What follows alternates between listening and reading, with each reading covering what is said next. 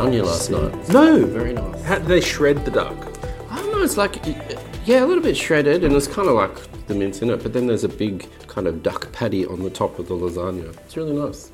Okay, I suppose there's a gamey of meat. That would work with lasagna. Lolo Hotel it was, a Lolo restaurant. It was really nice. Welcome to Season 6, Episode 12 of The People's Project, where we talk about duck lasagnas. If you haven't supported us yet, if you like our show, you should be putting your money where your heart is, and that is like the fine people who have built these studios. Go to discernible.locals.com. This show costs hundreds and hundreds of dollars every week to make. I pay people to do it. So $10 a month to come and hang out with me privately in the locals community is well worth it. Yes, so welcome to the show, Dr. Brendan Maloney, duck connoisseur. G'day, Matt. How are you? Good to be back. Hi, everyone at home. Yes, we'll talk more about the duck lasagna. Was there cheese? Yeah, there was cheese in it. It was really nice. We were just having a chat about duck lasagna before, so... but yeah, I mean, it is lasagna with duck. What more can I say? I don't see that quite working the same texture. You'd have to really shred it. It's really nice. It's really nice. It was in Melbourne, Lolo. Yeah. Anyway. Yeah. And EJ Carroll. Hi, Matt. Hi. Who are you? Well, you always promo me as a children's author. I know. I don't know if you want me to still do that. That's fine, yeah. You could say where you work so you get fired. No, let's not do that. No, it's lovely to have you both on the panel because you're both fresh thinkers. I love that. So last week, I don't know if you saw, I was with Voice of Victoria, which is great. We talked about Victorian politics, but I'm just tired of it. Yes. And I said to everyone watching, if you're sick of hearing about politics and this kind of mindset, don't worry, because next week we're going to have Dr. B and EJ on the panel. So That's awesome. How fun. Are you ready to get into this list? This is primarily built by you guys. It's all about wokeism. Yeah, it seems to be a theme that was going through the list. So, as you said, and congrats, Matt, on your success as well. I wanted to say that straight off the bat. But yeah, EJ and myself, we kind of came up with a bit of a list, and there seems to be a theme that we share, EJ, about wokeism. I wasn't sure if you would take my suggestions, but you have. The most 99% straight. Let's get started with the moment that the Indigenous voice to Parliament failed.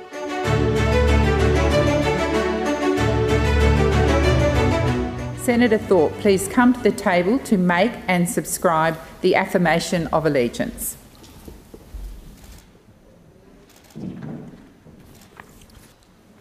Senator Thorpe, please recite the affirmation on the card handed to you. I, Sovereign Lydia Thorpe, do solemnly and sincerely affirm and declare that I will be faithful and I bear true allegiance to the colonising Her Majesty Queen Elizabeth II. Senator Thorpe, I'm going to wait for quiet. Senator Thorpe, you are required to recite the oath as printed on the card, so please recite the oath. None of us like Senator Thorpe, order. I, Lydia Thorpe, do solemnly and sincerely affirm and declare that I will be faithful and bear true allegiance to Her Majesty Queen Elizabeth II, her heirs and successors according to law. Senator Thorpe, please sign the test roll and Senator's roll. I swear this is the moment the Indigenous voice to Parliament died, because there are so many Australians out there who want this done, but there are even more Australians who look at that behaviour and go, really? Really? I don't know. I posted about this and people are like, hey, how can you be so insensitive? I understand the legal system. I understand the Queen is the head of our government, and she's there refusing like a petulant child. I won't say it. She has to say it to become a senator. Now, what do we think of this? I have to say, I've thought about this and I'm a little bit split. And I think there's so many dimensions to this. There's about Lydia as a person and how you know, a lot of people have an impression of her, and she's obviously outspoken and an activist, and she has a particular stance, and you know, she's mocked by some people, but she's supported by others. So there's Lydia herself. Is she representing this protest as an Indigenous person, as an environmentalist, as a member of the Greens? Is it about herself? So I was quite interested to see where that angle was coming from. And remember, ultimately, she's representing people, and we're paying for generally for politicians across the board to be part of it. On the other hand, the rebellious Dr. B is like, yeah, go for it, like throw in a bit of controversy, and but if you're going to go controversy, go full force, How's that not full force? I think like just the arm up, yeah, great. I mean, it's a symbol. That's a symbol. No, but what she said. But tear out pages and rip stuff up. And, Look at you. And, but you realise that she's a senator of the Australian Parliament under the Crown. And that's the thing as well, Matt. So, I think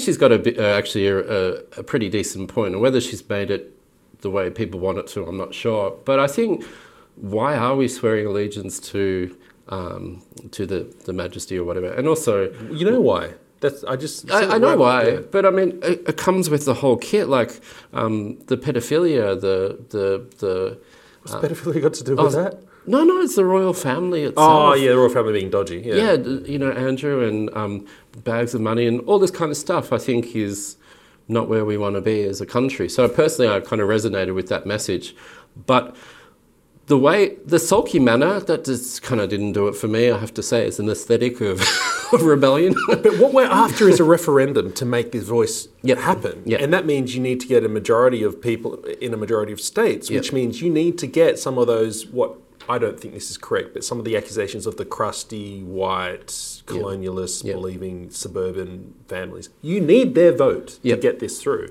That is going to piss them off. I agree. I mean, again, this is, for me, I mulled on this quite a bit, and it's complex because I think she is part of the system. So pretending she's not part of the system is kind of a bit of a joke, because there's a formality and civility that you have to follow if you're in part of that group of parliamentarians, and so don't be part of that system if you don't want to be part of it. Yeah, but her argument, which I think is probably a sound one, is that you need to get into the system to change it. Yeah, see, I think that's where I probably differ from her view. I don't think the system's capable of being reformed from within, and we can see that just time and time again.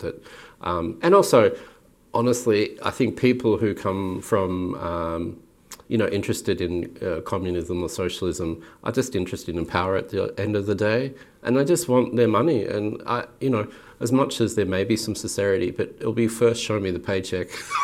The will to power.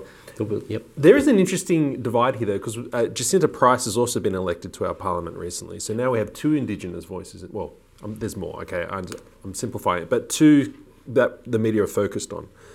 Jacinta Price is coming from a more conservative place, I guess, quite different to Lydia's approach to the parliament. It seems to me, though, that it's okay to like Lydia and to smash the horrible colonial system, which might have some merit, that argument, put that aside, but it's not okay to stand with Jacinta Price, because then I'm just a crusty old white man. Jacinta Price has a grace about her, the way she goes about it, even though she might have fire in the belly, she's got ice on the head. So I think heard that before. It's a rugby term, I think. Okay. Yeah. So I think that Lydia's comments are really divisive, and I think she's got this ever-present desire to just always be offended. She's not trying to move forward as a collective nation. And I also think she doesn't remember that her constituency is also non-Indigenous people. And there are primarily. And there's Indigenous people who don't agree with her as well. So she's got a voice for maybe some people, but it's not for everybody. And when you're in Parliament, you're representing everybody. So this is my point, is like, where's the line between, say, activism and being a representative? And that's why I don't think they're kind of often possible to meld together. And that's why people get upset, like whether it's Pauline wearing a burqa or Lydia raising her fist. I think that's a good point. There's a reasonably low tolerance for this kind of bringing your issues into this place. And I guess, if you're acting out of individual conscience, then I'm not sure that this is the place to kind of grandstand and do this. And I think, actually, to tell you the truth, maybe I'm just being a bit Dr. B quirky, but I didn't link it to the voice referendum.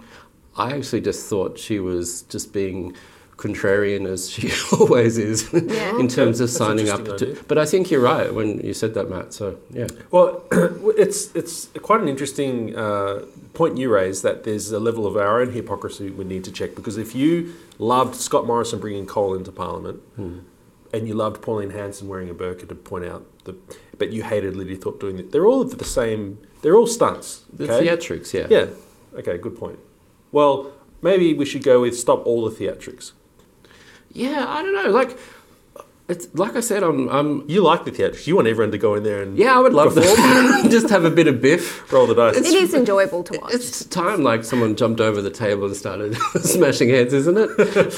Well, let's talk about the seriousness of this voice to Parliament thing, though, because if you consider what we're actually what's being suggested, the Albanese government is going to bring this referendum on. It's to insert into our constitution, and we must remember that our parliament system sits underneath the constitution. It's not of equal weighting. The parliament serves the constitution in a way, or it's bound by it. It only exists because the constitution creates the parliament. If we insert this Indigenous voice, which is supposed to bring advice to the government into the constitution, they're saying, look, it won't legislate because the parliament still has to legislate. But at law, there's a technicality here. The constitution says they have a voice. They provide advice to Parliament. Parliament says, no, we're not going to do that. Say it's a crazy thing. We're not going to do that crazy thing. There's room to go to the courts to say this is a body that exists super to Parliament. We need to give due voice. The courts could undo some of this and force some of their advice through. So I'm concerned that we're not actually creating another House of Parliament like they do in some other places. We're not even providing affirmative action. Like I'm Maori, I'm from New Zealand, Indigenous New Zealand, Aboriginal to New Zealand. And we have affirmative action to push us up in Parliament, which I don't like, but I have privileges in New Zealand. We're not even talking about that. We're talking about inserting something above the Parliament. That concerns me from a legal point of view. I think for me, it's just general fluffiness of the idea of a voice. Like, I think a constitution sets out the basic rules or the blueprint of a nation. Yep. So it says, if there's trade or your armies or your security or whatever, or the relationship between states and the Commonwealth and this kind of stuff. When you get into kind of voiciness, I feel like that's really moving the whole tone of the constitution into a different direction. Personally, I would like to see Indigenous recognition in the constitution because I think... perhaps agree, but what does recognition mean? So if we're creating some kind of supranational body, that's what I'm saying I have a problem with. But if we're just saying they were here first, we did X, or not even we, or Asian, but we did it, that's different from creating a body that can control. And that's where I agree with you. I think it's dangerous, this kind of fluffiness, as I call it, like this woke sensibility that is shifting the tone of a lot of institutions as well. I think it's a good initiative to start thinking about Indigenous people and the relationship that they have with the Constitution. And there's a lot of great Aboriginal academics, like I've met Marsha Langton before, and I was quite impressed with her views and all this kind of stuff. And I'll be speaking way out of my depth to get into anything like that. But I would be thinking it would be their contribution of Indigenous people as the collective to kind of articulate, and I guess the Uluru Statement from the Heart is somewhat along those lines, but this feels a bit more along the lines of creating danger for a whole splintering off of the way Parliament operates, the Constitution operates, and let's face it, last couple of years we haven't really had a constitution anyway. That's a good point. It'll probably fail if, and this is not from me, this is from, I think it was the Labor Minister responsible, Albanese pointed it, but the head of the person to push this voice to Parliament, I was head of the committee putting the recommendations, building it, I think. Anyway, said this will fail if we give people the full information. I don't understand it. Like, do you understand the referendum as well? Like, I understand the referendum, but his argument, he's trying to push it through, but his argument is if we give the people of Australia the full knowledge, the full reality of this blank check kind of thing, then they will knock down this referendum. And I think he's correct. But he's making a reference to the population's a little bit ignorant. They're mostly white. They're going to reject it. And Australians have shown referenda fail mostly. So his tactic is to keep it really quiet. Don't give them the full. Make it voicey, make it nebulous, and then let it pass, and we'll go with that. So that's an interesting... Kind of like not sharing the health advice. We don't need to know. Yes, but it might enable you to get it through. by not showing the health advice, he was able to just do it anyway. But I think we get treated like we're silly, like we can't handle the information. Why That's can't his we know argument. everything? Yeah. That's right. Okay. Well, that's I just had a couple of quick things on the referendum. What's your feeling? Is it going to get up? well, if you listen to the Labor guy in charge of it, he's saying that if the full information comes out, Australians will reject it because they've always been conservative with referenda. If you listen to other people, they're saying, no, educate, it will get across. Others, what's her name that we just watched? Lydia Thorpe has said herself that it will probably fail. Right. She's already come out saying it'll fail. And her reasoning is because there are too many activists on the other side agitating for it to fail. So if I listen to the people who want the referendum, they're all saying it's going to fail. For various reasons. Yeah, I mean, I guess it ties into some upcoming conversations about, rights and equality and stuff like that, I suppose. But I am quite interested to, see how this happens. Yeah. I think that does not help. As I said, it doesn't matter how out of touch you think the Rust Belt is, you need their votes. If you want this thing to pass, don't do that. You're going to tick them off. One thing I would just want to add on that Lydia one is that there should be consequences for that. I mean, I think this is... and I'm going to flag this ahead, is there's just an encroaching politics in every facet of life, unchecked, unabated. You can just do anything nowadays in any situation, and I just don't think that's a healthy thing. So I think there should be actually consequences for her kind of high school-y rant. Yeah, well, you're contradicting yourself now. I thought you wanted more theatre, I know not that you less. semi-enjoyed, but you want to pull up on it. Well, I just think for the health of the institutions that they need to put themselves into check. But, personally, I'd like to see them disintegrate, so that's where we are. All right, let's go to sport. Let's talk about the Rugby 7.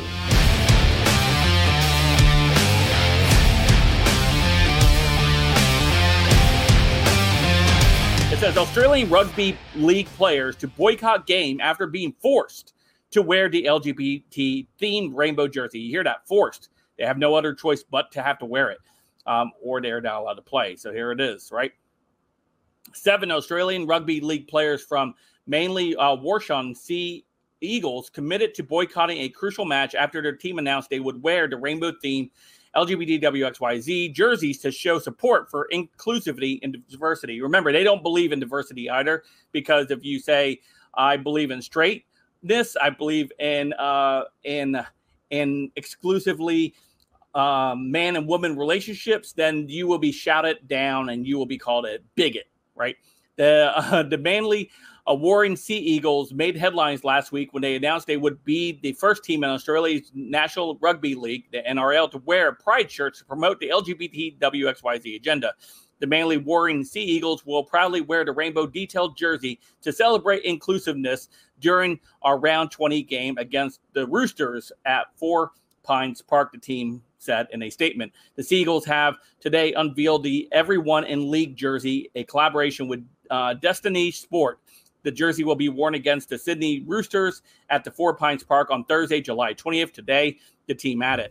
I said Rugby 7. I don't even know I don't understand sport. I don't know if that's the right words. But anyway, 7 NRL players refusing to wear the Pride jerseys. And I've since now discovered, thanks to our director out there, he's just told me that they've rolled over and they will wear it in the future. But anyway, so being forced to wear Pride jerseys, what say you?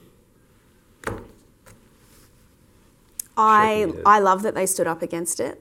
I call them the Manly 7 for a different reason. I think it's very manly.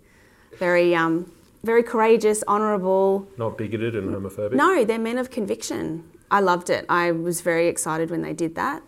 I think Israel Folau paved the way, though, and he was sort of the first person to break that. But, would you make a gay player wear a cross? Would you make an Indigenous player wear an Australian flag if they didn't want to? Point. So why does sport have to be about this? We're having this agenda shoved down our throats to the point where it's making people want to throw up now. I think it's too much. I can't walk into the bank, I can't go to work, I can't go to the shops without seeing it everywhere. And so people are getting turned off it because it's too much. I don't think it's about equality anymore. I think it's about superiority. Really? And I think, because when I raise that kind of a discussion, proponents of it say, yes, but they've suffered for so long. Mm-hmm. It's a pendulum. It's required to really ram home we have to support all the Pride days and Pride marches and everything. Mm-hmm. Do you not buy into that? Well, did anyone enjoy the forced ram home vaccine mandates over the last 2 years? I mean, over and over and over again, this indoctrination, it makes you sick, like spiritually sick. I'm sick of it. Okay. Yeah. You think there's going to be a reaction? Well, I see, looking around society, like you say, when I go into Bunnings, I'm being told everywhere about Pride, gay Pride. I get the sense that if you... turns out Manly 7 said they will not wear it, and they shut down any reports saying that they will. Okay, so they're still remaining manly. You're excited again. Very. If you look at society, look at media, it seems to me it must be about 35% of the population identifies LGBTQ. Nowhere you shake near your it. head. Nowhere near it. No. It must be, because if you come out and say, I'm not gay, or I don't believe in gay marriage, or I don't think gay, like what you're saying, gay issues are being shoved down our throat too much, you're automatically pigeonholed as fringe, minority, right?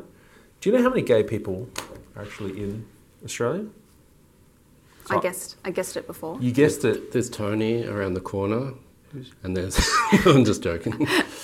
And there's nothing wrong. I'm not having a go at being gay. I'm just saying is that it's misrepresented in media. So I went to Rainbow Health Australia. This is a Victorian program that supports lesbian, gay, bisexual, transgender, diverse, intersex and queer health through research, knowledge, translation, training, resources, and like it's just too much gobbledygook. Just say what you do. Anyway, so they're not overplaying these numbers, right? They are saying that 3% of Australians identify as LGBTQ. But if you're under 25, it rises to 4%.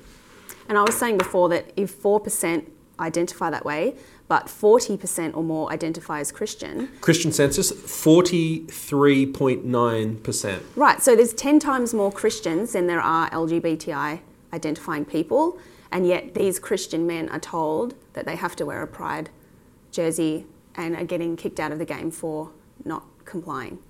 Well, I get a feel societally that if I come out and say, oh, I'm a Christian issues, Christian, you're a bigot, homophobe, you're fringe. If you come and say, and that's 43% of the population, but if you come out and say, I'm gay, yeah, build me a Pride Centre. There's something funny about this because you raised a good point earlier. It's not LGBTQ people primarily screaming.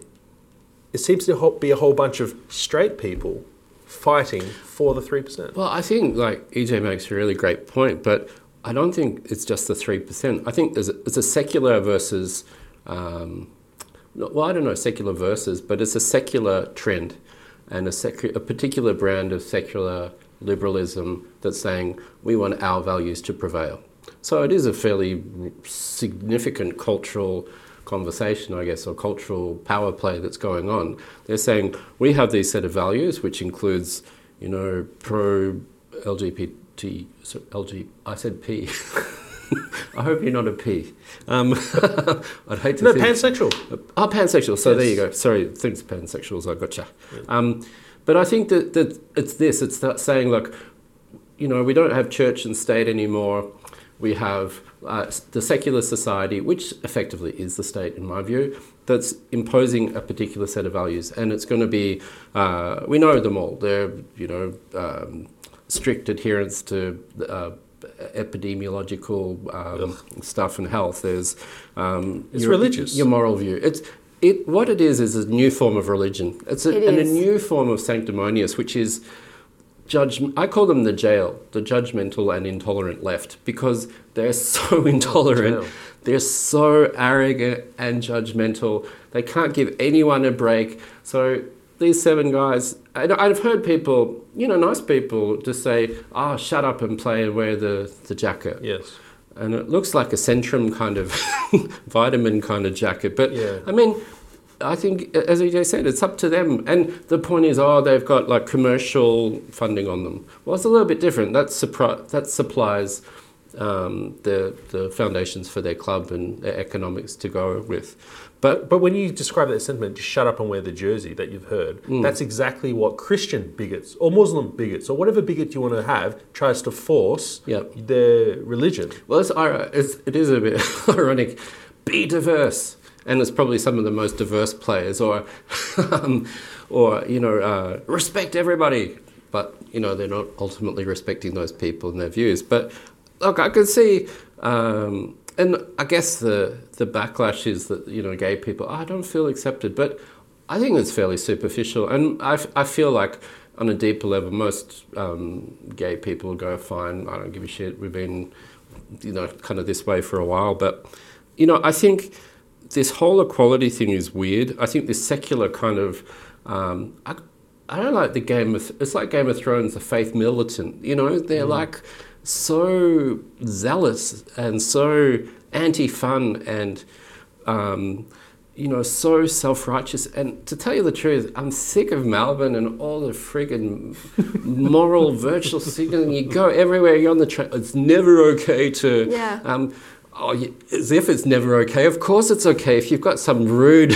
Yeah. Never okay to what? What does it say? It's never okay to get upset with somebody. And that's the ultimate manipulation. It's trying to suppress people's natural instincts and emotion and take the responsibility for relationships out of their hands and put it into a higher authority, which is very dictatorial. Called the state. So that's an issue. And then another one is the aesthetics. It's like, when you hear a song, probably not so much nowadays, but remember that song, You're Amazing by You Were Amazing or something? And it was playing all the time, 24/7. Every shot. And you go, God, that song shoots me.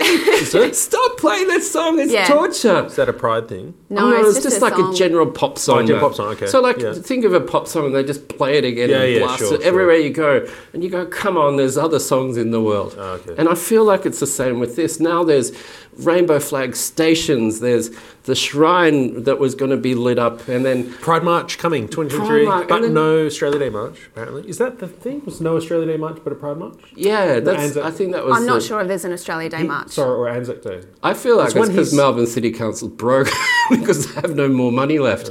No, we did for Pride March. Daniel Andrews announces. You should know, you've been following his Twitter. Yeah, I have. And his new Minister for Equality, so I'm not sure if you know this, but we do have a Minister for Equality, which seems to be, again, just promoting this secular liberal kind of particular view of the world and imprinting it on every individual so they have to follow the same kind of gender studies kind of class. Well, please explain to me why AFLW player Hani Zouerat, I'm sorry if I don't pronounce your name properly, Muslim, also refuses to wear pride jerseys.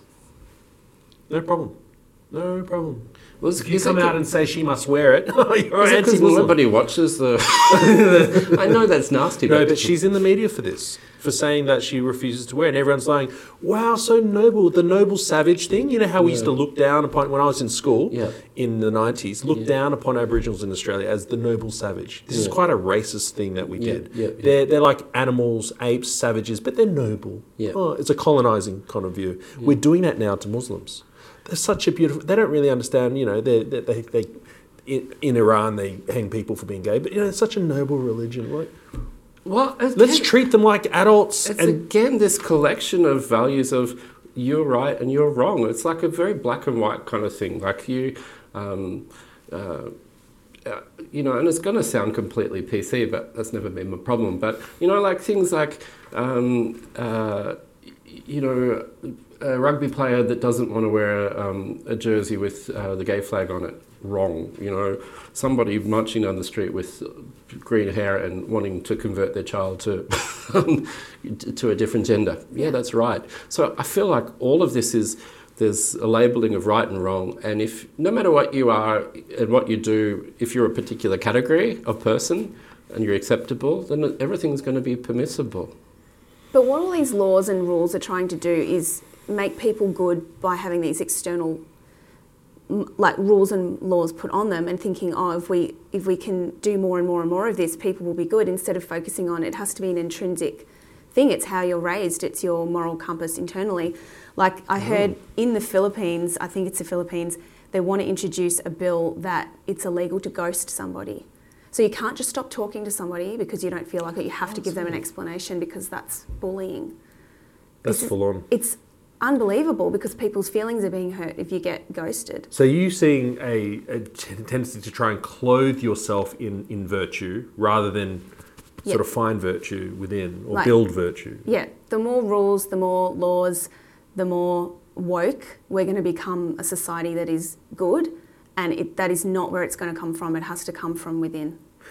I think you're onto something too. I think like this social credit system that they're clearly trying to bring in is very much, this is a prelim to this, or a primer. So you set up the moral framework. You set up the okay. So I'm following Dan's the Grand Lizard. I don't actually say Dan, so Grand Lizard. Grand Lizard. Thank you. His feed, and the latest is that there's going to be affirmative consent laws and stealthing. Stealthing. What does stealthing mean?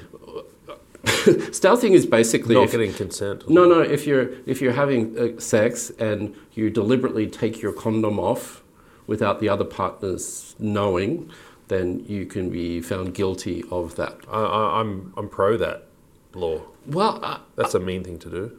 It's a mean thing to do. It's a criminal thing to do, isn't it?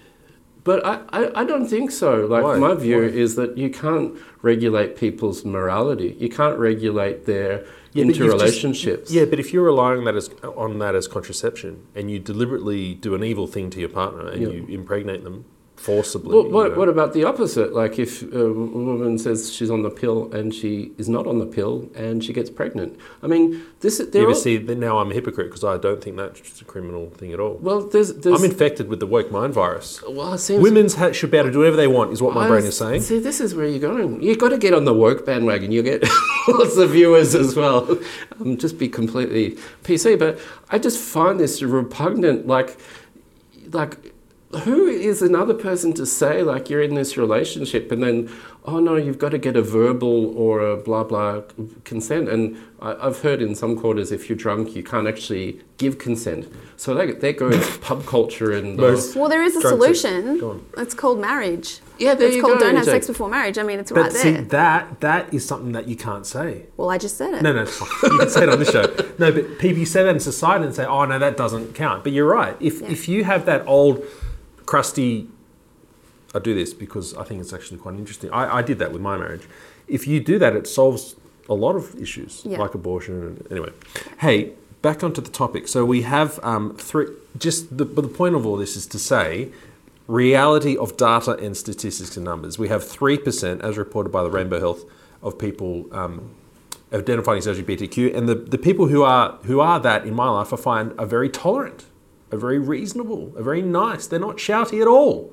And the people who are doing all the shoutiness are this strange other group who don't identify themselves as LGBTQ, but they somehow take up this noble savage perspective, and they're there to protect this noble LGBTQ group. So 43.9% of people in Australia identify as Christian. 38.9% identify as no religion.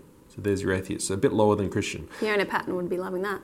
Well, this is the thing. They try and make it like 90% are non-Christian, 10% are Christian, 45% are gay, and 55% are straight. But that's not the truth. That's not what the stats say. It's so true, man. I find the gay people in my life to be so chilled. Yep. So loving and open and tolerant. And even though we have different morality views, but they're amazing. And the angry militant people, it's never them. Yeah, I mean, it's just people wanting to be self-righteous and then picking up on something, and it'll be something else next time. But the thing is, they probably, by their own category, they're bound in privilege. So they've got to kind of identify with an unprivileged group. Oh, that's what's going on. Have you seen in America all the white people bowing down in front of black people and saying, I'm sorry? Yes. It's just bizarre. It's not bizarre. It's what you talk about. There's a religious impulse. People want to be good. And this is how they've rejected religion, fine. Well, maybe not fine, but they've rejected religion. And so now they want to still fulfill that religious impulse. And this is what they're literally bowing down. That's what religious people do. And there are gay people who hate this whole pride parade thing, drag queen hour for story for kids. And you know what? It's coming home to roost, because when you go woke, you go broke. starting with Top Gun Maverick, which recently passed yet another box office milestone. Top Gun Maverick, this thing's still going after 2 months in the box office, like 13, 14 weeks, something like that. Still making a bunch of money each and every weekend. Top Gun Maverick passes Avengers and Last Jedi, joins domestic box office all-time top 10. This is a movie that has now grossed nearly $1.3 billion worldwide.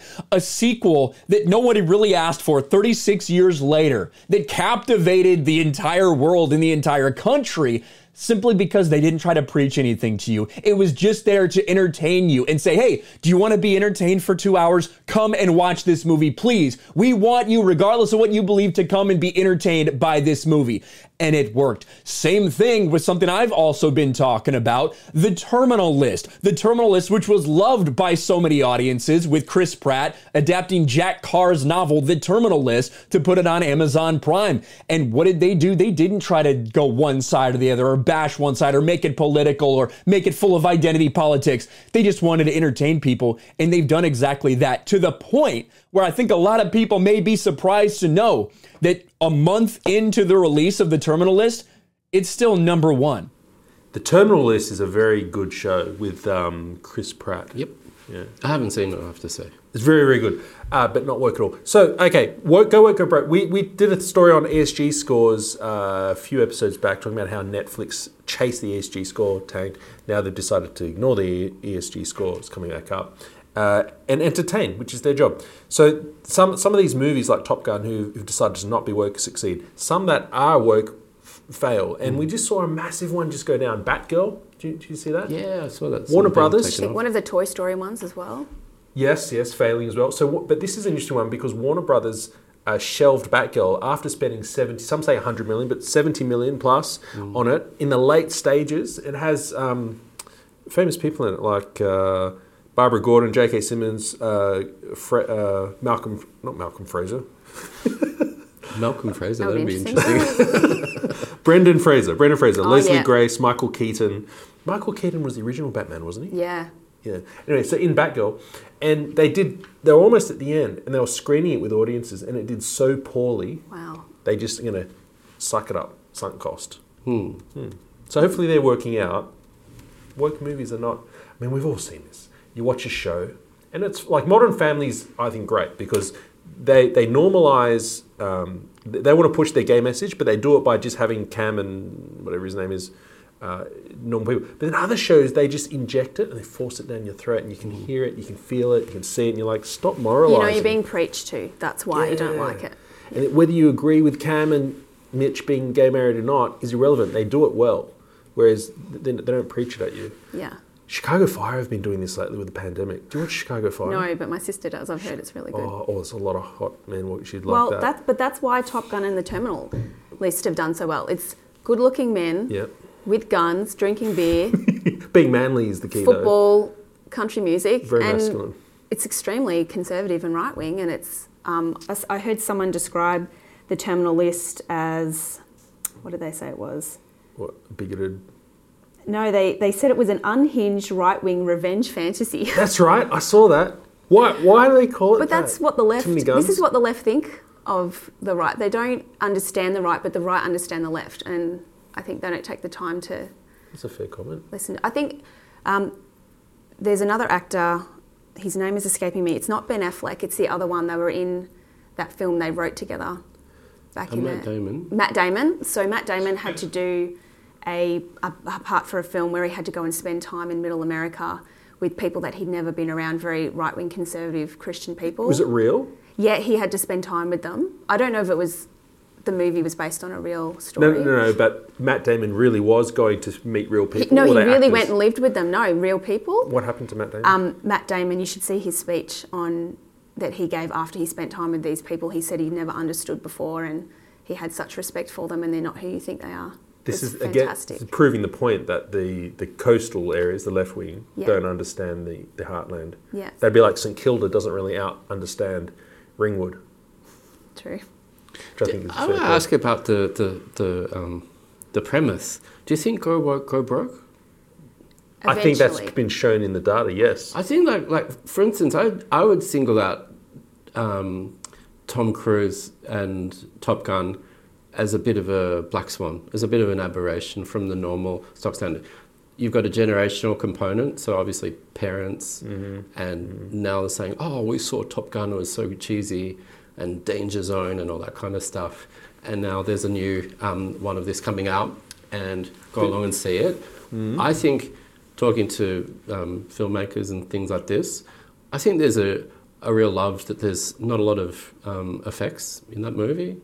I think there's particular things in Top Gun and the story, and obviously wanting to see Tom as well. Okay, so just write him off. Are you saying that the go broke phenomenon is not real? You've got to say, like, they tend to, in a sense, be winning. I mean, if you look at... That's for a different reason, though. They start with institutional power structures in Hollywood. Yeah. They create woke films, but they've already got the money. So they put marketing behind it. That's different from grassroots. What succeeds on the grassroots level? Yeah, true. But, I mean, I think if you look at Netflix, probably 80% of the programming is woke, isn't it? But the fact that they took this pivot and said, we're no longer going to do that. I'm not sure.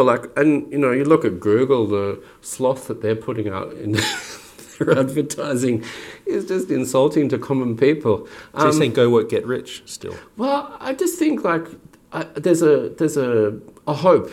Go woke, go broke. And I mean, every failure of a woke kind of movie or a politician or a celebrity is like, yes, like this person's gone down. Right. But the cultural tenor still seems to be like we're in this very oppressive Victorian anti-fun, just horrible time. You get talked down to all the time and lectured about, like, respect women. Like, any dumbass knows respect women. You don't need to have a huge national campaign, and any dad or mum raising their kids are more than likely to say, look, don't go up to Wendy and punch her in the face because it's not the right thing to do. Well, how about you tell feminists to respect men? Well, how dare you? Look at you on this panel today, staring I'm not going to say that. I will. You can. You will. For some reason, we're not allowed to talk about women. We don't have a uterus. But that's the thing. Like, I think I'm not sure. Like, I think there's a bit of a cultural war. And one thing you were saying before, I think there needs to be like a third ethics.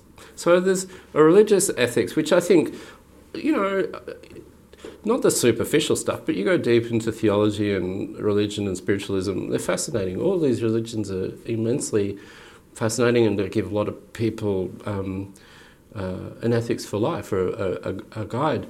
This new secular liberalism, which is like the Game of Thrones faith militant that is just like our way or the highway, it shouldn't be like the only option. There is a middle option to be secular and tolerant and have a different perspective, and this is parallel, I guess, is to have that view of the world and not be a complete dickhead about everything, So I think that's what we're missing.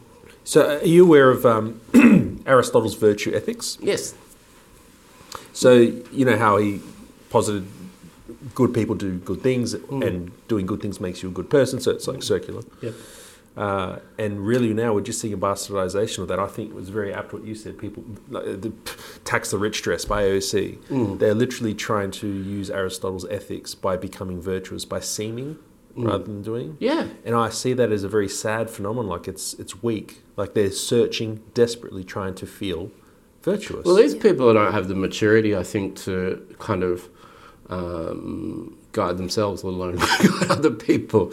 So there needs to be a middle that is sensible, can provide boundaries and say, hey, kids, no, you can't do that. Put away the... Where do you get that from, though? Because you're suggesting we need like a third kind of ethical structure if we can count normative ethics in 1, 2 and 3. I don't know if we can. Yeah. But how do you get absolutes? Because traditionally what you are talking about might be like a Gigi Foster route. Professor Gigi, a great person. That's right. Someone who takes a very consequentialist approach, like the greatest good for the greatest number. Yep. Not in the communist sense, but in a proper sense. And they're just trying to do the right thing for right people and be rational. Yep. But that is exactly the same ethical structure people like Daniel Andrews use. It's just that they believe what they're doing. I don't think they do, though. Like, I think there's and I really like Gigi's views and perspective on the world. But there's a tradition. So there's the Enlightenment tradition that she's clearly working from, and others are working from, that we've inherited these things about private property and rights and respect and tolerance and all these kinds of things, which also come from religion as well. But that's all rooted in religion. So a lot of it, but again, the Enlightenment is rooted in religion too. So so how do you get a third? Well, that is secular the tradition that we've lost. But now we've got this collectivist, very dictatorial World Economic Forum hub and spoke model, where they're calling the shots, and then all these governments are. And one thing I was thinking this morning is, it's crazy, like people are saying, oh, look, they're banning fertilizers in Canada now. And but they've been doing this all along. Yes, when you've got true. like 90% vax rates all around the world, and I don't want to talk about vax too much, but they're all 96 here, give us credit. Well, yeah, they're all in lockstep at the same time. A lot of bullshit. It's not true. But they're all playing from this same thing. So these are corrupted institutions that we need a majority of people, and good, I think the impulse of most people is good, just to start saying no, putting boundaries up, acting like adults rather than kids. I think this is an important thing. But again, I guess don't want to go too far That's off, right. but go woke, go broke. No, I'm not sure. You're not sure about it. I'm not sure that we can get to that ethical structure that you talk about without some of the old deontological or duty-bound religious structures. Maybe they need to be reformed. I don't know. But without them, I feel like we're a little bit lost at sea. Well, we have no ethical basis. And I mean, the thing is, religion provides a very clear guideline, whichever religion. They have centuries of values and principles to live by. The problem is, I think we're in flux, and principles and values are being negotiated at the moment, and a lot of the ones being proposed, while they may be well-intentioned, are not actually for the greater good. Okay, good point. That's Gigi Foster's argument that, yes, we should pursue the greater good, but this is not the greater good. Look at this past 2 years of pandemic stuff around the world. The most stable and tolerant people I have met have been the religious. I was going to say that. The Muslims stuck. I know everyone's going to say, I'm Greek Orthodox and we want to... Okay, everyone's got horror stories, but I found, by and large, those who were just floating around in society, good little citizens watching their sport, secular, atheists, they were terrible because they were moved by the government. Those who had strong Christian beliefs said, no, this is not right, I will not do it. Yeah. Those who had strong Sikhism was another strong one. I've got a Sikh guy coming on to teach us about that next week. They said, no, we will not stop meeting in our temples and feeding the poor. Make us. And they just quietly disobeyed. Yeah. The religious people had spine. If you don't have God, then the government is your God.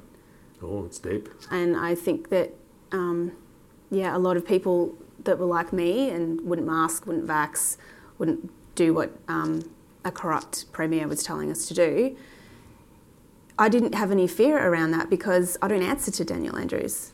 I answer to God first. So it was tough because in church there were some people who went the other way, and they would say that God has put the government over us, and so therefore you need to do what the government says. However, if the government is doing something corrupt, that would be like a husband telling a wife, go and steal something, and you're meant to submit to your husband. Well, stealing is a crime, so I'm not going to go and do that. So there were people that surprised me, but on both sides. I had people who are atheists who wouldn't do it either. So it was so hard to pick it. But I think you were right with the religious people. They just weren't afraid in the same way. Maybe it's because they're not scared of dying. Or if they are, they know where they're going. I don't know. It might be that, because the Jewish people were certainly less scared of COVID if they have a belief in the afterlife and they go to heaven and so on. But I saw a Jewish interview. You know how they were running on the top of roofs and stuff, trying to escape, because the police were still meeting. The Jewish people still doing it. Good on them. Yeah, good on them. And the police would come down and surround them. It happened here in Melbourne, and they were escaping up through skylights, running across the roof, trying to escape from the police. Yeah. I saw an interview with a Jewish guy about this, why are Jewish people not compliant, particularly of communities. He said, because we fear God more than the government. Yeah, and it's an easy choice when you have that inside you. It's not even hard to disobey. How we have drifted from go woke, go broke. Just before you move on, can I just say that with Hollywood and the movies that they're churning out, I think conservatives need to start making their own stuff. I'm going to jump on that. I'm going to make a movie. Yeah.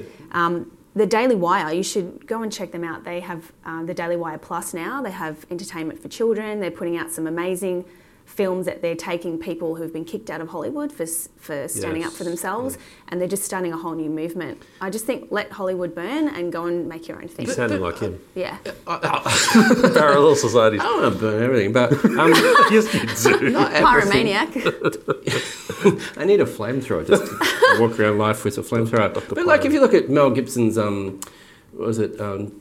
Passion movies. Yeah, they were immensely successful, Yeah. and Clint Eastwood movies are immensely successful. I mean, I guess at the end of the day, it's going to be supply and demand, but a lot of it's just trough, isn't it? I mean, it's just pretty awful. Just it's just like unwatchable. A lot of it nowadays, isn't it? Yeah, I agree. I sometimes just go back to old school movies that are not PC that they would never make now. Yeah.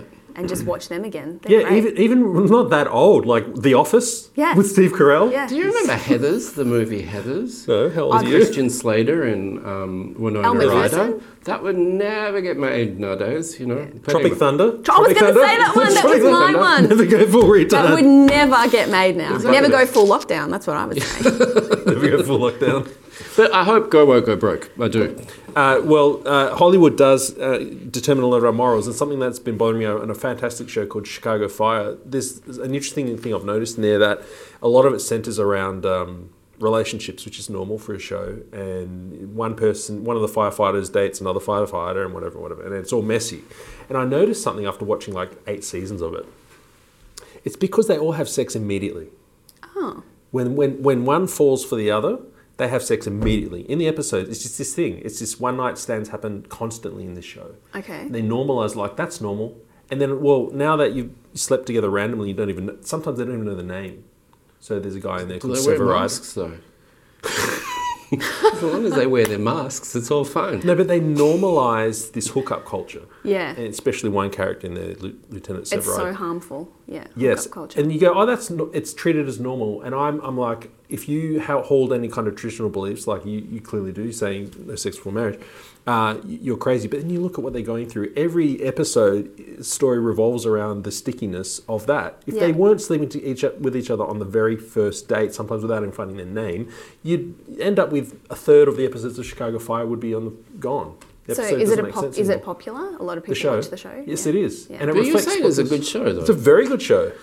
So that doesn't detract from it? Of course it detracts from it. That's why I'm raising it on the People's Project. I just see it's just entertainment, isn't it? And like people just want the fantasy of all that kind of stuff. They want the fantasy of life unrestrained. So I can go around shoot the bad guys in a shopping centre. But it looks like a farce when they... Shopping centre. Wherever improbable. Oh, ASIO's going to...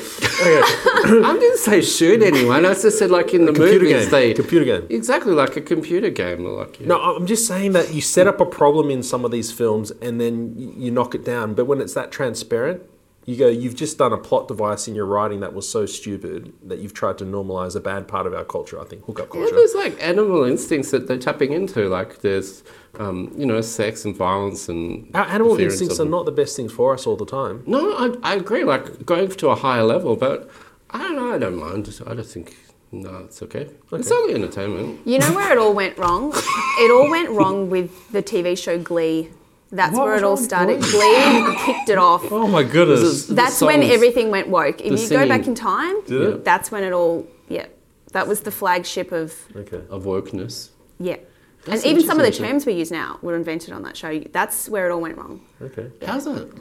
I was going to say something highly inappropriate, but sure, the hottie one who drowned? Yeah. Who was that? Drowned? Was Who drowned? So 3 actors on that show have actually died. I know the since. drug overdose, Yeah. the hot guy, but who's you were talking Oh, about? no, the female? hottie, she's Latina or something like that. Oh, Yeah, I'm not she- into she- Latina, that's yeah, why. she- I married a Swedish girl, so There you go. the whiter the hotter for me. Yeah, there's a tragic legacy with that show, but yeah. Don't lead with that, Matt. You'll come off as some white supremacist neo-Nazi. I'm The whiter the hotter. The whiter the hotter. From Matt. My wife, because she's sweet, she's got white skin. She's nervous about it all the time. Oh, really? Yeah, I'm trying to explain to her how attractive I am.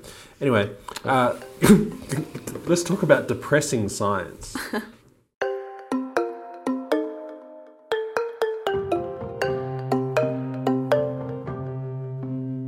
Joanna Moncrief is the Senior Clinical Lecturer of Critical and Social Psychiatry at University College London. I asked her whether tens of millions of people around the world have been taking antidepressants, pointlessly. The original justification, which was the idea that antidepressants correct some sort of underlying chemical imbalance, particularly a deficiency of serotonin, has not been shown to be supported by scientific evidence. So, and of course, many people have been told that this is why they need to take an antidepressant. And we can say that actually that's not true. Okay, so if depression is not caused by chemical imbalances in the brain, which is what we've thought for decades, what is it caused by? So what we've disproved is the main theory of the chemical imbalance, which involves serotonin, one of the brain chemicals. There are others, but this was the main one and the one that has attracted the most research and attention. So what is depression? That's a good question. And I would suggest that what this research suggests, that we should stop seeing it as a brain condition and take more notice of the fact that we know that what makes people vulnerable to depression, increases your risk of depression very strongly, is having adverse life events, is suffering from child abuse or divorce, or poverty and debt and loneliness. All these sorts of things substantially increase your risk of getting depression, and they're all things that we could help address and help support people to sort out. So are we just taking placebos? I mean, I grew up learning that antidepressants, my mum was on a lot of them and she was a doctor too. And, you can prescribe for yourself in Australia. You can't do that in America, apparently. Yeah, you can get you. Anyway, antidepressants is a chemical imbalance in the brain. This has been accepted wisdom. And now, Unthinkable saying that maybe it's not. The best thing I've seen about this is a guy called Johann Hari, or Johann, Johannhari.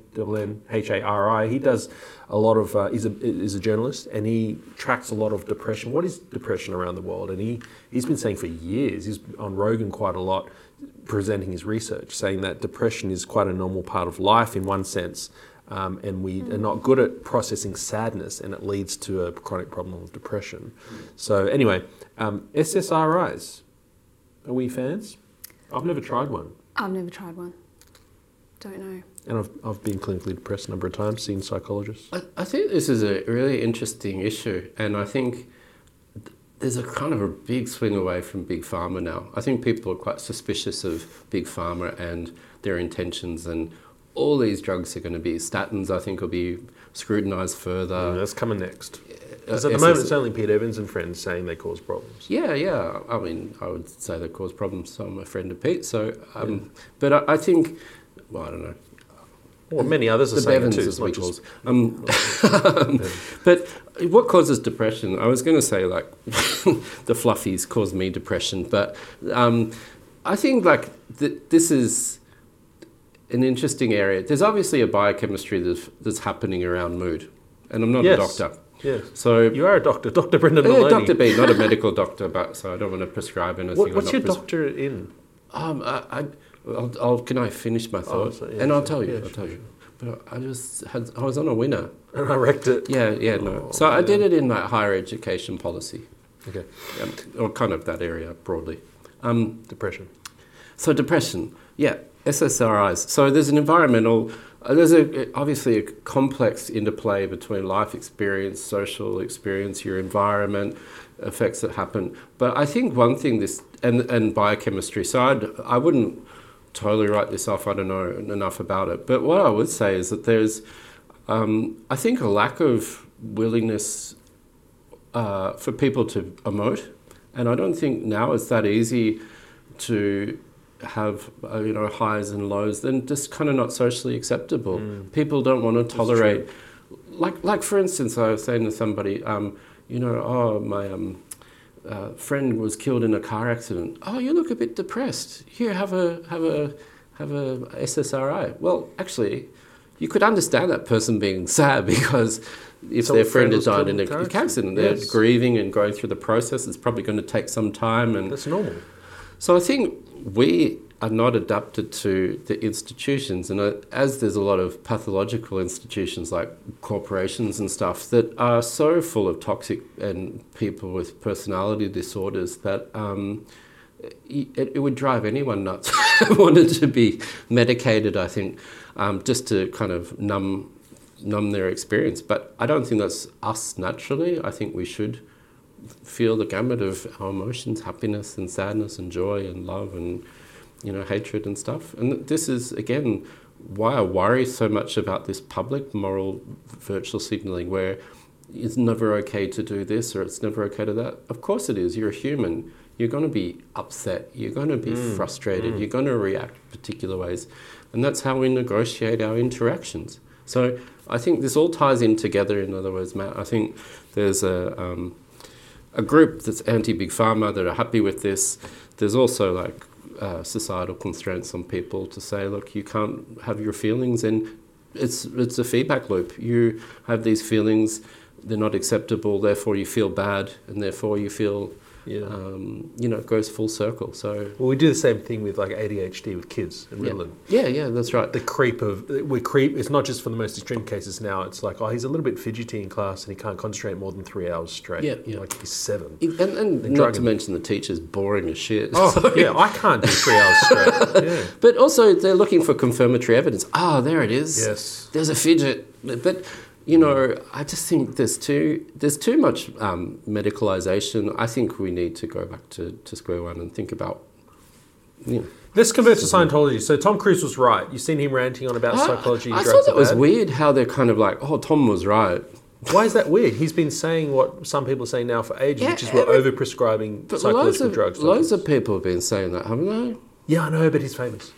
And so for years... And he's in Top Gun. And he's in Top Gun. That's what I reckon it is. It's like more PR for Top Gun. But he was the weirdo of Scientology saying that SSRIs are bad. Yep. And now flipping other people are saying it. So as a non-Scientologist, I'm sorry. Maybe you were right, Scientologist, about psychological drugs in some cases. Do you want to talk about what you think does cause depression or what can help it that's not medication? Yeah, I'd be interested to hear that. I mean, I think it's twofold. I think it's a spiritual issue if you've got a lack of meaning in life. You're very spiritual today. Well, I love the quote by Jim Carrey where he said, I wish everybody could get rich and famous so they can find out that that's not going to make you happy. What a good quote. Yeah. And how many people reach the peak of their career or what they wanted to be and then they just kill themselves because they know when they get to the top of that mountain, it doesn't satisfy. So I think there's a lack of spiritual meaning in people's lives. But I also am a huge believer in the stomach. And Pete Evans said this to me on a live chat once. I said, isn't the gut the second brain? And he said, no, I actually think it's the first brain. What? So gut flora and what you put into your body and what you eat goes up to the brain and changes your mood. Because I eat pretty clean, but if I have one bit of junk food, the next day I'm just annoyed. I'm just in a bad mood. And it's the microbiomes in your gut. And they do that with children with autism. If you completely change their diet, they're much calmer. Behaviour changes. Massive behaviour changes. I didn't know that. Yep. I find that's actually, for me, it's true, like in terms of the carnivore, basically. So... happier or? So much happier. Oh, really? And like without the highs and lows of, carbohydrate hits and all this kind of stuff. Yeah. Do you miss carbohydrates? No, not at all. Oh, really? I hate them. They're my enemy. Carbophobe, transphobe, carbophobe. What else are we today? I'm not a transphobe. No, man, we're collectively. But if they eat carbs, I'm totally... Do you know, you might find this interesting. There was a randomised control trial study done in 2017 at Deakin, and they gave people with major depression, they changed their diet, and 33% of the people were no longer met the criteria to be depressed. 33%. That's huge. That's a third. From diet change. I've heard the same for light exercise. Going for daily walks for 20 minutes does wonders. If they could put in a pill what you get from exercise, they'd be making... I think there's a lot of people too, like I think nutrition for sure, but there's a lot of people who are isolated and lonely and stuff. Yep. That's another one. Yeah. And having a nice old chat and having some social connection just lifts the mood. But this is back to what you were saying about the guy with the friend was in a car accident and had died and then was depressed. That's not a real person. I just made that up as an example. Oh, okay. Okay. But that's what Johann Hari talks about on these podcasts. That's the same thing. Like, you're isolated and lonely because of lockdowns or your lifestyle, or maybe you're just at home, work from home, live on your own, whatever. And then if you're depressed, there's something wrong, we need drugs or some kind of a fix. But maybe it is normal to feel that way if you've been alone for 14 days. I think like if people aren't like in Victoria feeling a bit edgy after being locked down for so long, there's something wrong with them. I mean, it's not normal, it's not natural, it's obviously a bit devastating. So I think, and also like I think the global mood, I'm not kind of big into patterns and trends, but the global mood's a bit gloomy as well. Absolutely. I think the economy is pretty shocking, and there's not a lot of empathy. Like I saw in the Totalitarian Express the other day, aka The Age. The Totalitarian Express. They're just, I love it. They're mouthpiece for dictators, aren't they? But basically, they were saying, no more Wagyu and Shiraz for people. Because on their mortgages you're going to have to cut back. And I was just thinking, you guys are just clueless. You don't understand what it's like to be struggling. They're not eating Wagyu and Shiraz, you dumbass. Maybe they're just clickbaiting the headlines or whatever. But I think people have a lot of stresses. I mean, I heard relationships have really suffered because of lockdown, and why wouldn't they? And then you've got financial stresses, and there's still people in Victoria who can't work because of their one-word integrity. So you've got a lot of people doing it really tough. And I think now also with the crazy perverts at the World Economic Forum, they are causing a spanner in the works of most democracies and trying to undermine democracies across the world. So people are rightfully a bit worried about that. So it makes sense. Would you be a bit depressed or a bit sad? It does make sense. They really do throw spanners in the works of everything, don't they? Yeah. Okay, to fix things apparently, but gee, they seem to be wrecking a lot. That was depressing science. Let's talk about fake science.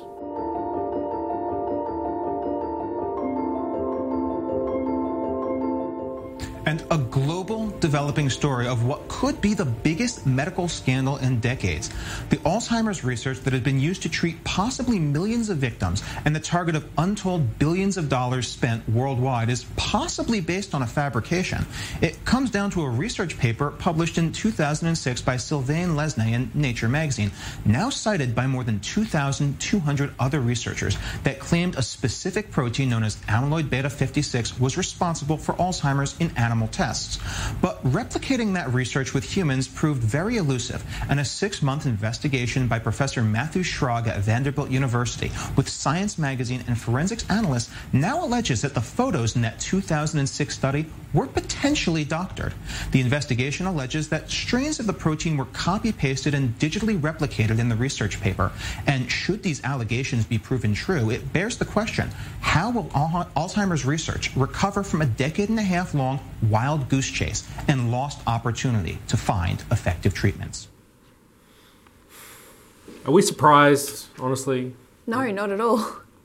There's a profit motive. There's a clear profit. All right, I keep on saying this in all the interviews I do. If you were Pfizer, who have already paid, is no longer the largest criminal fines in history. It was at the time, 05 and 15, I think it was. But who have already paid billions in criminal fines, and you do this vax thing on the whole world, it's worth it. I don't care how many fines they get in 2026. They always make more money than the fines. The fines are changed to them. Fine them $20 billion for what they did lying about their trials about the COVID-19 vaccine. Worth it. Do it again. Yeah. Yeah, they probably would. I wouldn't. Yeah, because you've got a deontological ethic. Yeah. Yes, we're not surprised. Alzheimer's. No. So basically there was a fraudulent study, and it was in 2006, and all the medication that's been based off that to give to patients for Alzheimer's has turned out to be fake. So I don't know if that's done... profitable. But profitable. I don't know if it's done more harm than good, or if it's just done nothing. But again, I mean, if we're talking about Alzheimer's, I think it's a preventable disease because, as they say, genes load the gun, but choices pull the trigger.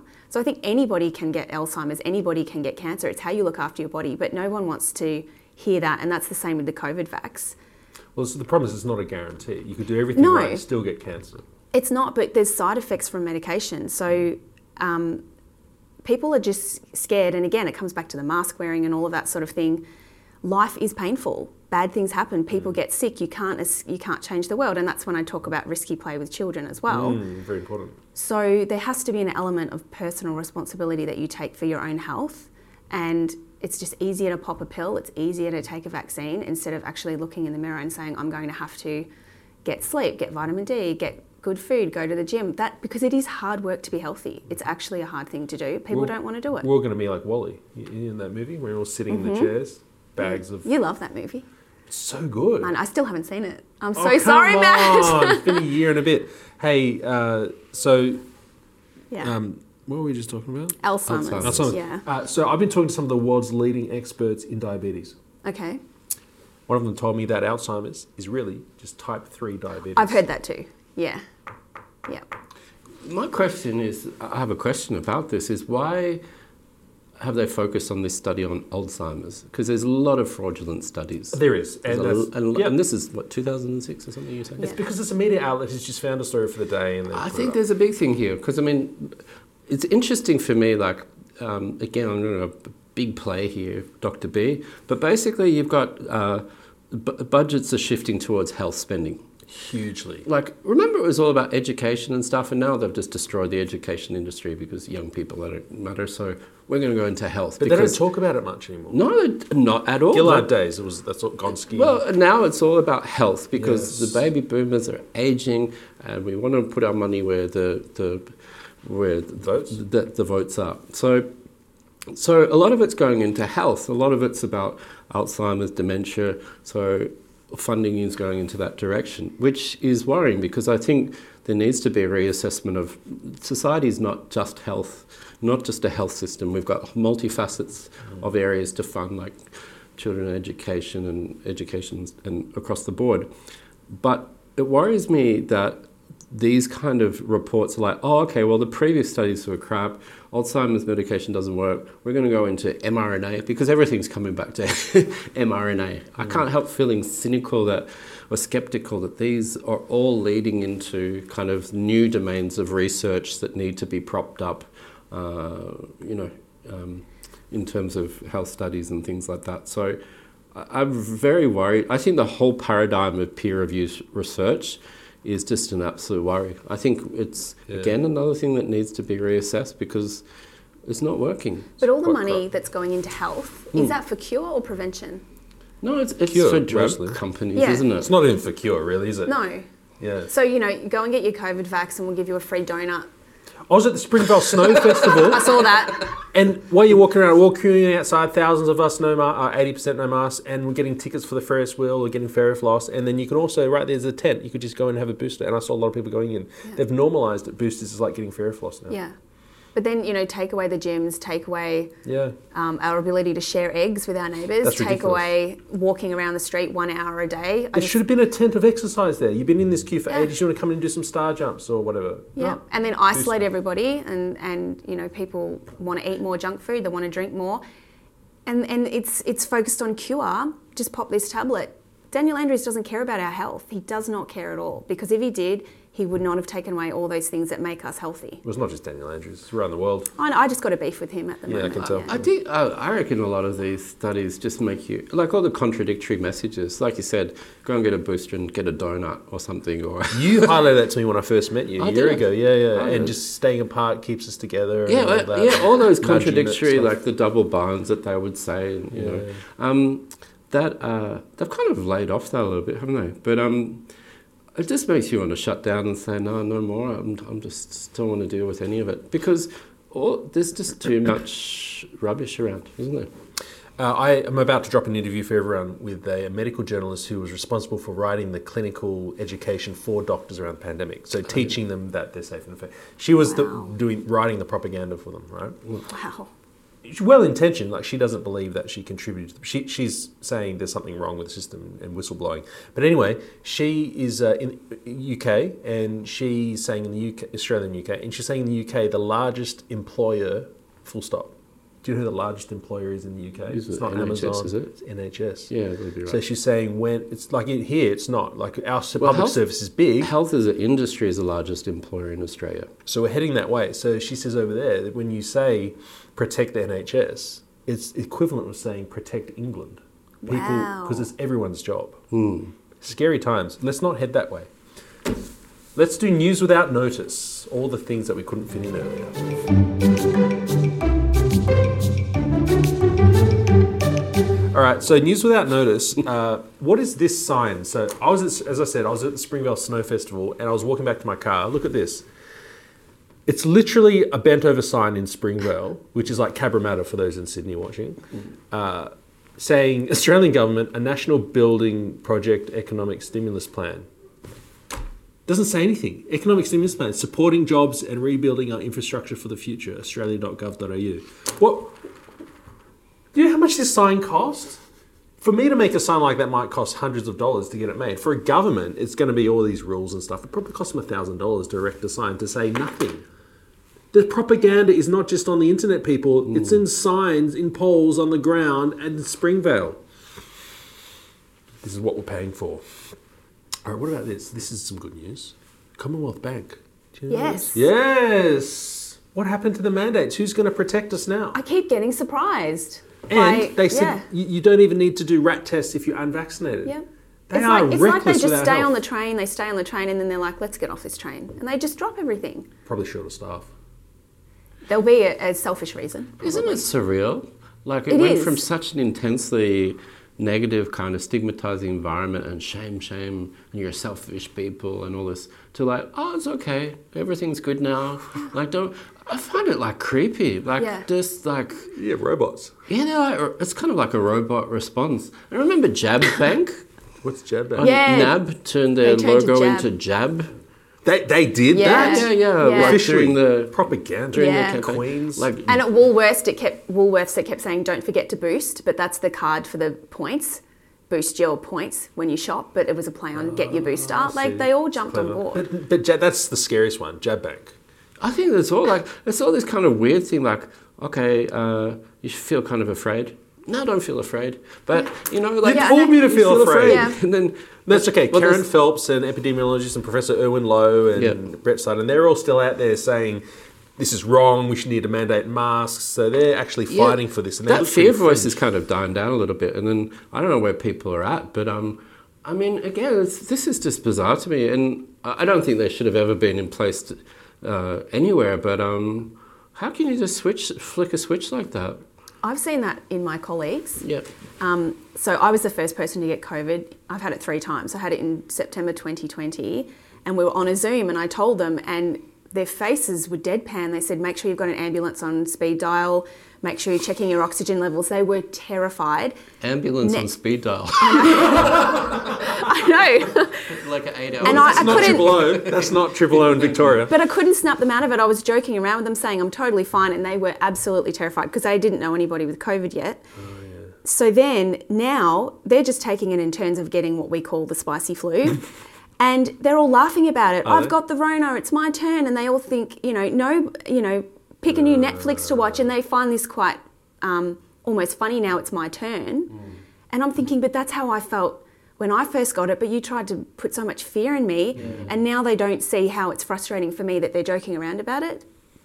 But people have changed. They have definitely changed their attitude. Which is towards why it. they can't get mask mandates up or anything up now. Lockdown. Try and do a lockdown. It's Please even- try, Daniel. Yeah, Please it's even try. I would recommended love that we work from home, but where I work want us in the office now. So they've completely changed. their Well, mind. it's kind of, in a way, I read a meme somewhere, but generally on the fact that we've found out the kind of evil dudes and the kind of weird ones around, haven't we? Like, they've kind of stood out like a sore thumb in the community, though. In the community. And now you just know, like, so many knobs. So many knobs. You're surrounded by so many knobs. Yeah. Because that's been the scariest thing for me. It's not been NAB Jab Bank. It's been discovering the normal people turn into complete Nazis. I know, like that's the terrifying aspect of human behaviour. And it's like the Milgram experiment, I just think there's this, thing that authoritarians like the Grand Lizard can tap into that just turns people into like... It's just a reminder, the Grand Lizard is Daniel Andrews in Dr. Beast. Oh, I can't say, that word. But that's true. I have been more terrified by the average Melburnian's behaviour than the actual government. Yes, for sure. Because governments are going to govern, they're going to want power. Yeah, fine. But the average person around me just complying and now almost... isn't the ABC pushing for masks to come back? Yes. So Dan's taken his hands off the wheel and this thing's a Tesla now. It's just driving itself. Like, it's sickening. Yeah. I think people really... they need to see that risk is an element of society. Like, you can't be saved from everything. Like, if you... Yeah. It's just so, into safety and security, and that's not what life's about. It's a journey, and you take some risks, and you do... you don't have to have fake medicine to make you feel better about yourself, I read a good article about tradies having a lower susceptibility to the fear propaganda. It was an academic type article, and the theory was that they spend their lives managing risks. So you work in an office, it's not that risky. No. Maybe someone steals your lunch or treats you poorly in the drink room. But when you're a tradie and you're on a roof, so they become very good at risk management and more comfortable with it, like what you're talking about. So the theory was that those who are more good at risk management were able to do the same with this virus. Now, this next image, I can't remember what it is. So this is a great thread for everyone to look at. So Matthew Guy has been outed as, not corrupt, he's been outed as his chief of staff, Mitch Kane, whatever his name is, has to resign because a long while ago, the Chief of Staff was asking for $100,000 a year to be given by a wealthy Liberal Party donor, which of course can be seen as corrupt because it would technically give him access through to the Premier because the Chief of Staff, whatever. Okay. On today's episode of how, we're not going to swear today, of how big is your government, we have Shifty Party A, so that's Daniel Andrews' party, saying that Shifty Party B, that's Liberal Party in Victoria, should be investigated by the Anti-Corruption Commission, IBAC, because Shifty Party A believes that Shifty Party B are involved in breaches of the state's donations laws. And you go through and you read this whole thread, it's ridiculous. It's just shifty everywhere. And at the end of the thread, it's just saying, hey, here's a hot tip. Don't be shifty, can I say, it might be kids watching. I'll say bastards. Bastards. Don't be shifty bastards. It's that simple. Disclaimer, Shifty Party A and Shifty Party B's real identities have been hidden. I mean, pot kettle black, isn't it? I mean, seriously. It's not the same thing, though. Daniel Andrews is way more corrupt than Matthew Guy. Yep. Look, demonstrably. Yep. This is not my opinion. This is flipping Kel Glare and all them pointing. It's the age. The age are now pointing out the corruption. Yep. The ombudsman, Crikey. IBAC. Crikey's pointing it out. Yeah, that's right. And they want to go after Matthew Guy now for this contract that was never signed and whatever. I'm like, I'm not here to defend Matthew Guy. I think they're a little bit shifty, but Daniel's very, very...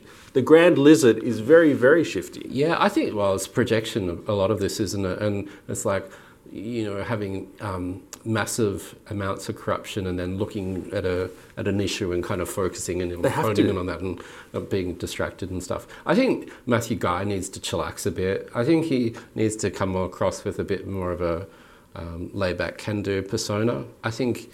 Well, an interview on my couch would help him do that, right? Yeah, I think, Matthew, you should be on here for sure. Thank you. That's definitely...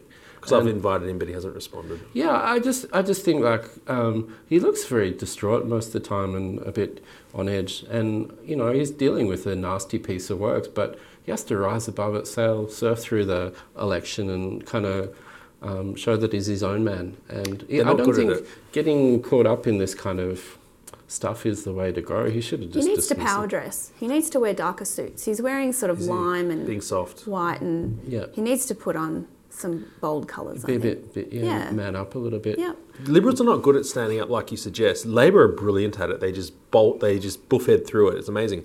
So look, overall, the reality is in Victoria that the most corrupt government we've ever seen, the Daniel Andrews government, has referred Matthew Guy to IBAC, the Ombudsman, the AFP, and I think there was 5 things he referred him to. Vic Police, that's 4, and someone else. They're immediately trying to say, he's corrupt. My opinion, and it's not the view of the People's Project, but the IBAC's a joke, isn't it? I mean, it's just like a... What have they done? They haven't done anything. There's glaring corruption. There's a guy who owes Melburnians not just the 1.3 million or whatever it is, but for all of the wasted money on social media that is used to propagate his cult of personality, all this kind of waste on public advertising, fear campaigns, millions and millions of dollars that he needs to pay back, and also the profligate waste in public spending in projects and things like that, and a new art centre. All of this is crap.